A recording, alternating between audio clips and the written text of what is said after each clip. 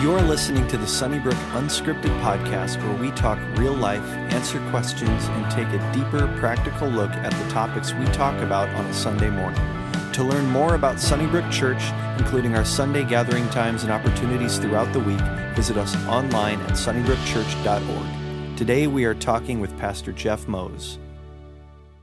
Well, welcome back to the Sunnybrook Unscripted Podcast. I am Lydia Miller here with my dad, Pastor Jeff, and we are starting a little mini-series taking a look at how we as Christians better pursue our relationship with God. Can you tell people, though, first that you don't, out in the world, call me Pastor Jeff? I don't know if I need your attention. Sometimes I do. It does. It kind of annoys me, to be quite honest with you.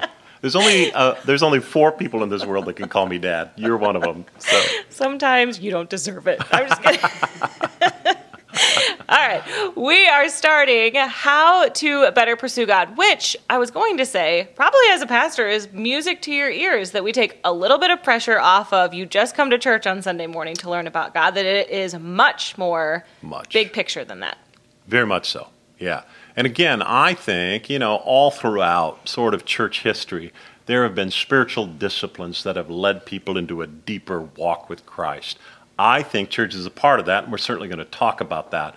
But that's not the only thing. In fact, I would often say to people, listen, you're going to starve to death, spiritually speaking, if your only course of a meal is to come on Sunday morning and a 30-minute message. It's just not enough to get you where you want to be in your spiritual life. So there needs to be more. Mm-hmm. And I think it's sometimes hard maybe for people to pursue in terms of time. It's difficult to do, so they just kind of put Sunday morning on the checklist. I know I was guilty of this in a phase of life. You just kind of mark off that you went to church on Sunday morning, and then you wonder, man, why can't I feel God? Or why isn't he showing up? Or I'm not learning very much.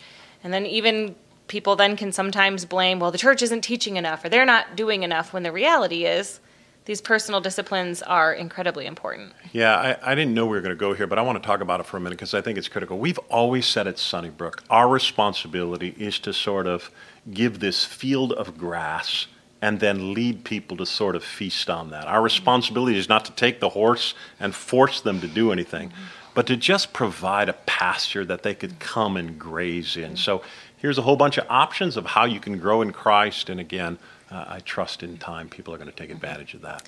And I want to say, before we kind of get into these different topics, that we really do at Sunnybrook have things set up really for every single category that we are about to talk about. That although it's going to be a personal discipline, something you have to do on your own, there are resources that are provided for every series we walk in every area that we're about to talk about.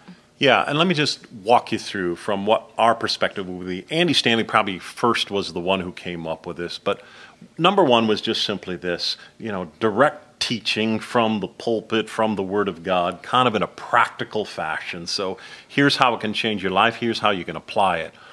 But as much as we're sort of downplaying just church, we're saying, listen, it's critical, though. It's critical you go to church. It's critical you find a Bible-believing, Bible-teaching church. Again, we don't think Sunnybrook is the only church, but that you find a place that teaches the Word of God and does it in a practical fashion that they can apply it to your life. For us, that's step number one. Mm-hmm. Then step number 2 is what we'd call providential relationships. In other words, I never grow well by myself. I grow best in community. I want people to, call me on my stuff. I want people to hold me accountable. I want people to pray for me. I want people to cry with me when I'm going through difficulty. And we often call them providential relationships because you'll often notice this, and I had it all throughout my life. Wherever I went, there always seemed to be this person that showed up that was a little bit more godly than me, maybe a few steps ahead of me, spiritually speaking, and then they would invest in my life. Usually older men that would come into my life, but in every scenario I've ever had, there was always this providential relationship. Small groups can be that. Again, maybe they're set up, orchestrated, those kinds of things, but again, they become these relationships that help us grow in likeness to Christ. Thirdly, then, and we can talk about this for a moment, but is what we call the practical or personal discipline. So I want to discipline myself every day to spend time on the Word. I want to discipline myself to be in prayer every day. I want to discipline myself to be in accountability relationship, whatever that might be. But just sort of the personal disciplines of the faith. And again, for centuries, those have been going on. Mm-hmm.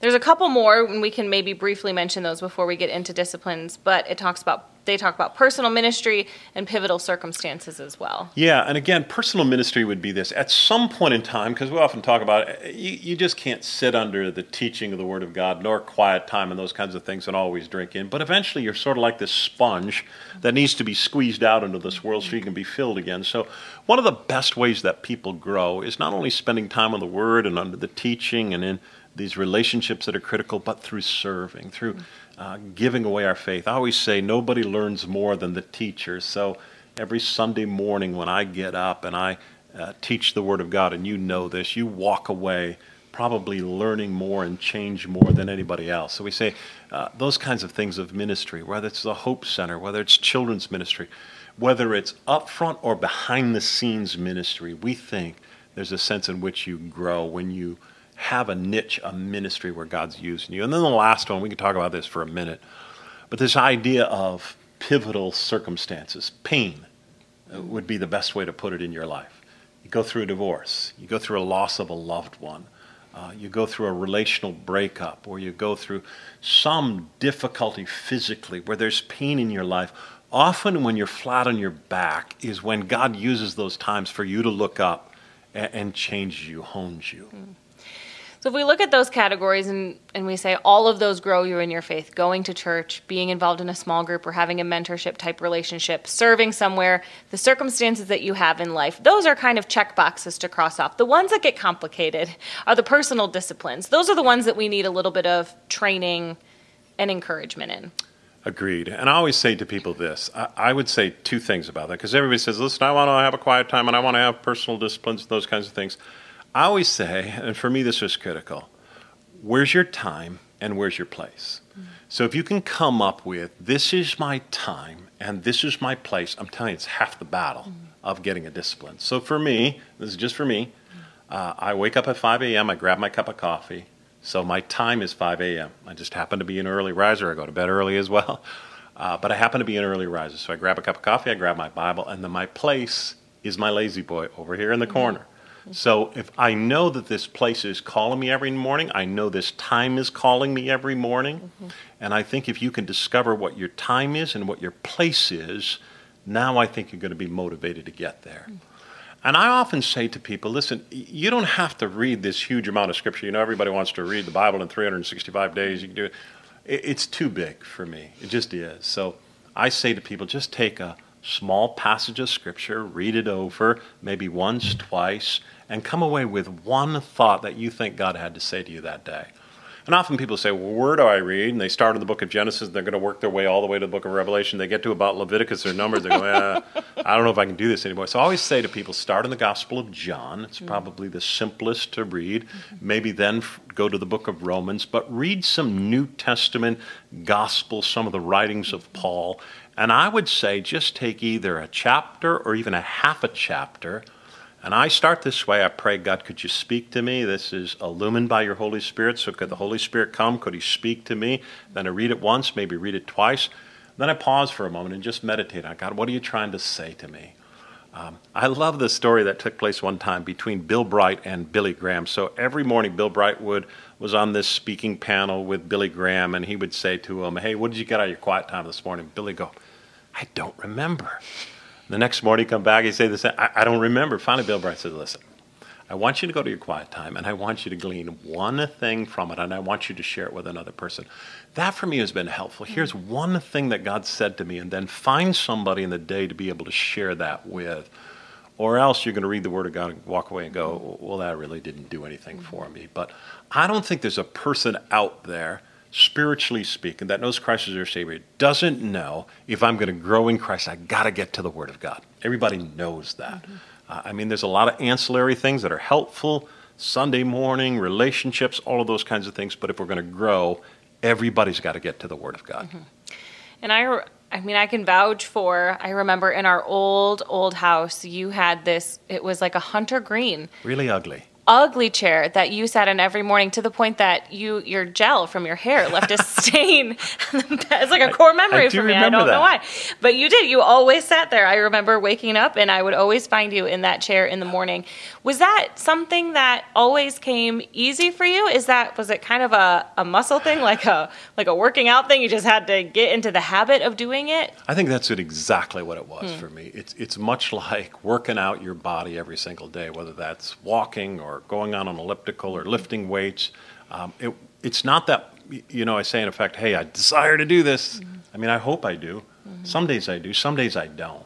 But I think it is a muscle that you make a decision, I'm going to exercise. And, I grew up in a little bit more of a legalistic background, and, I would go to bed at night, and if I didn't have a quiet time, I felt sick to my stomach. I would often get out of bed and do it. And it wasn't out of, love and devotion like it is now. But I thought even in then it formed a good discipline, and I felt in that somewhat the blessing of God for just spending time with him. And I think it is sort of a muscle we've got to exercise. And I think the more you do it, what do they say, 2 weeks, 20 days, 30 days to develop a habit. And I do think if you do that for a period of time, I do believe it becomes a good thing in your life. But I always say to people, keep it short. Because if you say, I'm going to spend an hour in prayer every day, I'm telling you the third day, you're going to have a hard time. I honestly would say to people, 5-10 minutes just to begin to develop that habit, and it'll grow over time. I would encourage anyone, if you've never had a quiet time where you sit down and you read scripture, if you have the Bible app, they have incredible series that you can walk through. You can find all sorts of different translations. I know I personally always like to read the New Living Translation, your NIV. But find the translation that reads best for you. Kind of flip through some of those common translations, and the Bible app is a great place to do that. There's study Bibles that are really good as well, if that's never something that you've dove into before and you're unsure kind of where to start. There's some good notes, some good commentary that are right in Bibles nowadays. I think Eugene Peterson's The Message can be fun to read sometimes, different than the Living Bible, which we used to always criticize. It really comes from the Greek and the original languages, and it's well done. So I think most of our translations today are well done. And again, if you've never studied the truth of the Word of God and how accurate it is, there's some good books out there to give you confidence that the Bible is the Word of God as well. Well, we are going to dive more into these topics on how to best pursue God, so make sure you join us in the coming weeks. For those, we hope to see you then. If you were encouraged by today's talk, be sure to rate us and hit subscribe on iTunes, Spotify, or wherever you stream your podcast. To experience other talks, videos, and live gatherings, visit us online at sunnybrookchurch.org or download the Sunnybrook Church app. And again, thanks for listening to the Sunnybrook Community Church Podcast.